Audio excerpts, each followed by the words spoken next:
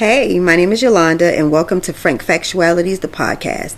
Tune in each week as I speak frankly about life experiences from my perspective and offer you a bit of unsolicited advice. Let's take a little time to laugh, to think, and to cry as we tackle some serious topics and some not so serious topics. Be sure you subscribe so you don't miss an episode.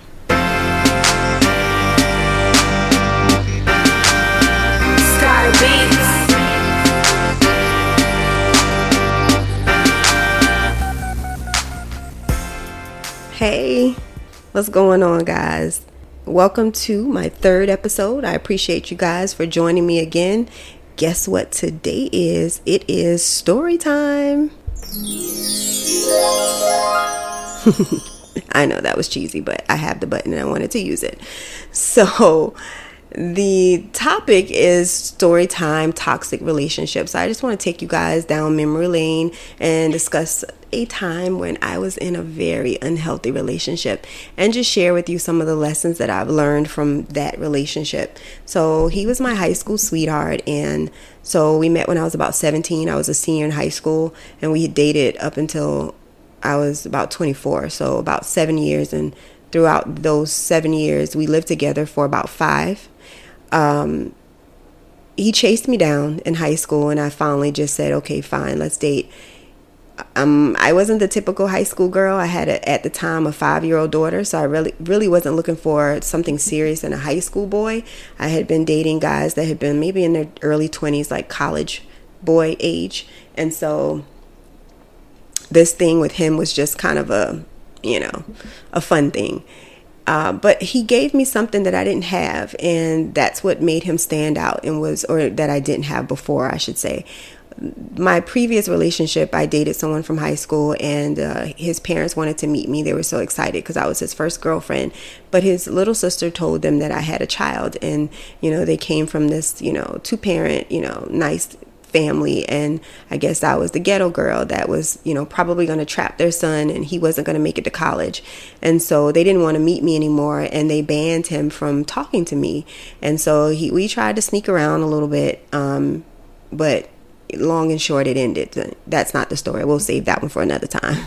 So when I met this guy and he introduced me to his mom, and I met his family, and they embraced me so well, he gave me something that I didn't have. And this was my first time meeting a family, and it didn't matter that I had a daughter, and she didn't look at me as this girl who wasn't good enough for her son. And so I embraced that, and I think that because I embraced that, I ignored a lot of red flags and things that I could have or should have pulled away from. So yes, I was from the hood. However, I wasn't, again, your typical ghetto or hood girl in that. And I don't know if there's a typical, but you get what I'm saying. I went to school where all of my cousins in my neighborhood, everybody at that point had already dropped out. But school was my haven. So I went there because I got to escape from being a parent. Don't tell anybody. So I went. And so, I wanted to go to college myself, and he was smoking weed and kind of, always stealing his mom's car and just doing things that, yes, I was around, but I just didn't really partake in it. So, but again, he was funny, and him and his family had embraced me. So we dealt, and, my senior year, before I graduated, maybe after the first semester of the senior year, I got kicked out of the house. So I was homeless. And I mean literally homeless, not like, okay, my mama kicked me out and I went to go stay with, my friends. No, I was hopping from house to house. So that was a really tough time for me. And he kind of stayed by my side. Really couldn't do much. Of course, he's a high school student, but wherever I went, he made sure that I had. So he made sure I ate. He brought me things because at this time I wasn't working. He bought me food and, just kind of took care of me. And so by the time I had graduated, his mom decided to move to Florida, where they're from. I live here in South Carolina. So he moved back to Florida. So I graduated high school without having him here. And we still kept in contact and communicated on the phone. And when I went to college, I was going to get my refund check, and I needed to get my own place because I had been living, like I said, at this point, maybe with about 3 different people back and forth. And so I got my own place, and I invited him to come live with me. I said, I want you to stay with me. I don't want to move with my daughter by myself. I want us to be together. And so he decided to come back and move in with me, and he got a job, but you could tell that he wasn't really ready to be an adult. He kind of, shied away from, I got to work every day and I have to pay these bills. And so I kind of didn't have a choice. So of course it was something that I did, and he just kept his job on and off. And finally he got fed up and said, you know what, I don't want to do this anymore. And he wanted to go home. So he went back to Florida. We continued to talk. Maybe after 2 months, he said he missed me. And by maybe the 6-month mark, he came back. And so at this point, he was really like, well, I'm going to do what I want to do. I've tried your way the first time. I'm going to do it my way. Now, rewind just a little bit. Our relationship wasn't perfect. We had dealt with infidelity on my end as well as his. And so it was already toxic with just the infidelity. He cheated, I cheated. It was a back and forth cycle.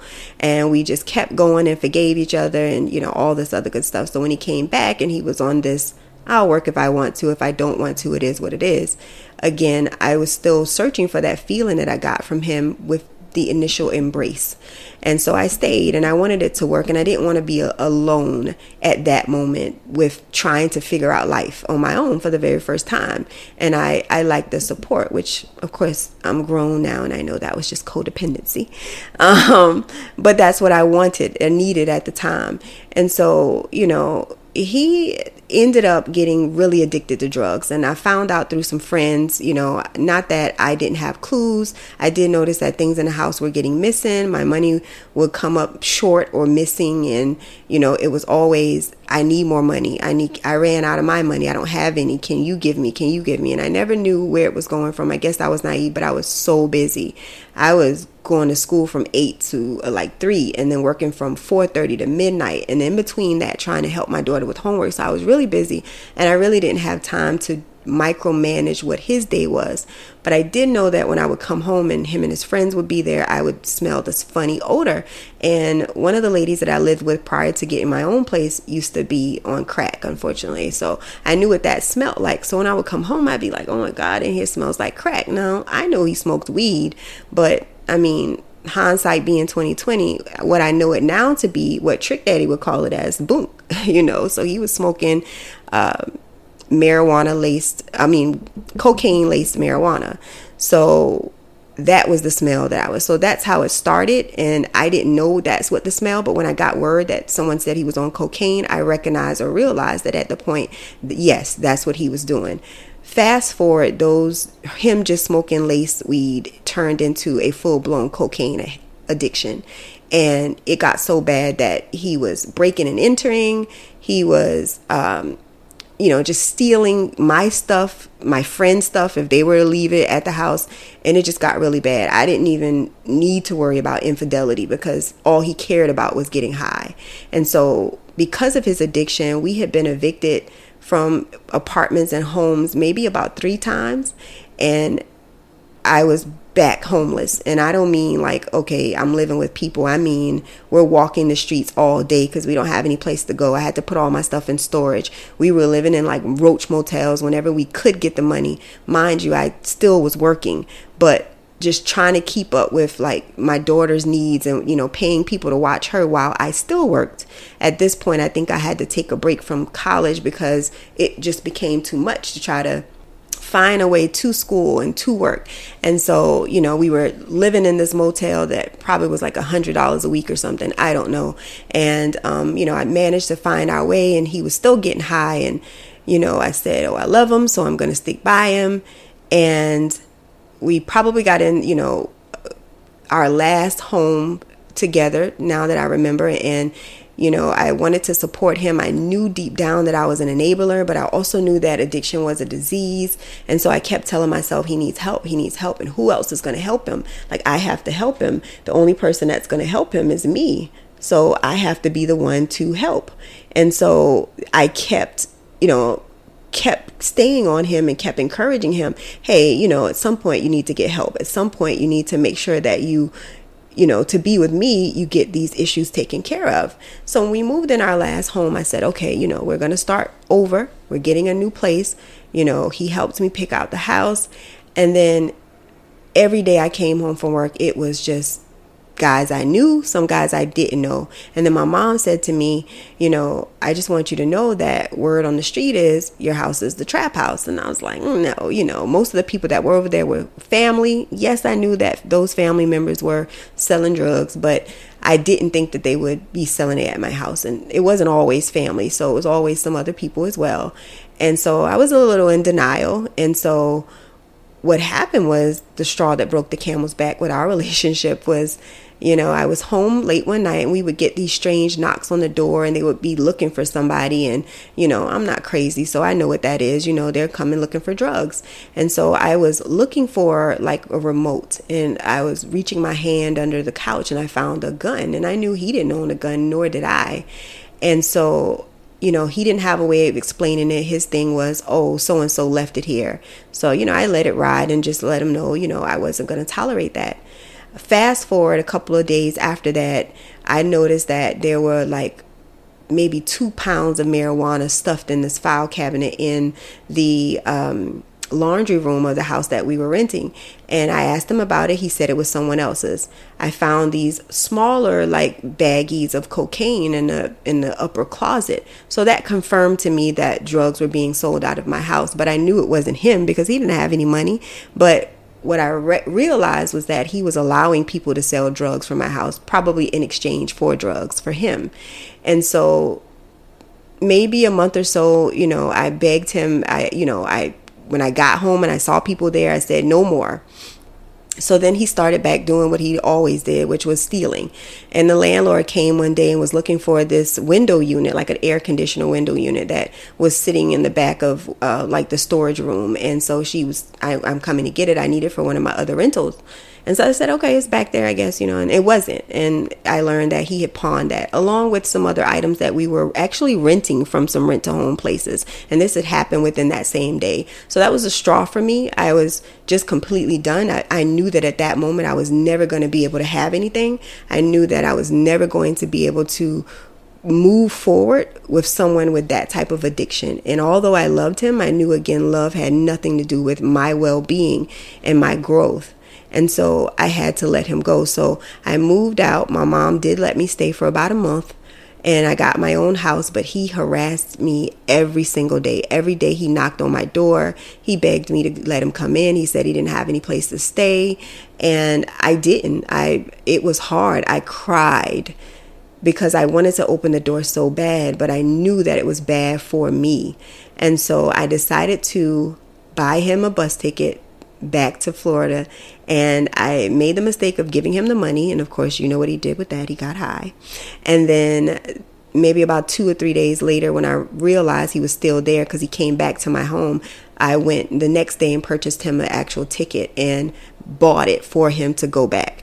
And so he went back, and to this day, because my number is still the same, he will still call occasionally, and obviously he's still doing drugs, in and out of jail, and currently is in jail. But what I learned from that relationship was that you cannot fix people's issues, and that your job in a relationship is just to love them, and you cannot ignore the red flags because they're providing the one thing that you prayed for, or the one thing that you wanted in a relationship. So you stay with them because that one thing you thought you never have, they gave it to you. And so you're with them. However, they have, from that one thing that you like, they have 5 other things that you don't like. Not just that you don't like, but you can't tolerate. That's going to be the death of you. And you ignore them, and you keep saying to yourself, it's going to get better, it's going to get better. And you cannot love the flaws out of someone. It's just impossible. And so you can pray and you can say, I want them to be better, because a lot of us, not the, knock that because I believe in that. However, some people have to take their journey and go through the process on their own. You're not going to be able to go through that struggle and strife with them. And that is what I had to learn. At the end of the day, I learned that you can love someone but not be with them. And I knew that I cared for him, and that was the hardest thing, because the love was never gone. I just needed to love him from afar. There was no way that I was going to be able to stay in that relationship. And I forgave him and myself. And forgiveness didn't mean that we were going to reconcile. It just meant that we both did some things to each other that were very unhealthy and toxic, and that we were never going to get past that. Because if, as two people, if you're not growing together, then the relationship will fall apart. It's inevitable. You cannot survive if one person is going in one direction and you're going in another direction. And that is where it was. I was growing up and he wasn't. And I won't make those type of mistakes again. But you have to learn that if you're fighting a losing battle, if you've been repeating yourself constantly about what you like and what you don't like from this person, and you've been begging and pleading them to do better and to change, and especially if it's something as toxic as abuse or drug addiction, those are demons you can't fight. I'm just going to be honest. Those are things that it is impossible for you to fight against. You have to let those people heal and deal with those things on their own. And I think that that's something we lose sight of. We always want to be by someone's side while they go through stuff. And I just don't believe that that has to happen, because we also have to be individuals outside of our relationship. And as we get older, we learn that no one else can bring you that happiness, that you have to be happy on your own, and then you can bring happiness into another situation. But until you're happy and whole, you're going to search for those voids, and it doesn't come from someone else filling them in. Someone else can only enhance you. They can't fix you. So we just got to keep those things in mind. And, I pray that no one else has to go through those type of things. But it happens. And when it does, get help. Get help for you. Get help for the person. And I am not against therapy, because sometimes you need it, especially after something like that. So again, the point of the story is get out of unhealthy relationships. Don't stay in anything longer than you have to that's toxic. And frankly, the fact of the matter is, love yourself. Love yourself above all. That is my time, guys. I appreciate you all for stopping in and tuning in and listening to me. Until next time, y'all be safe.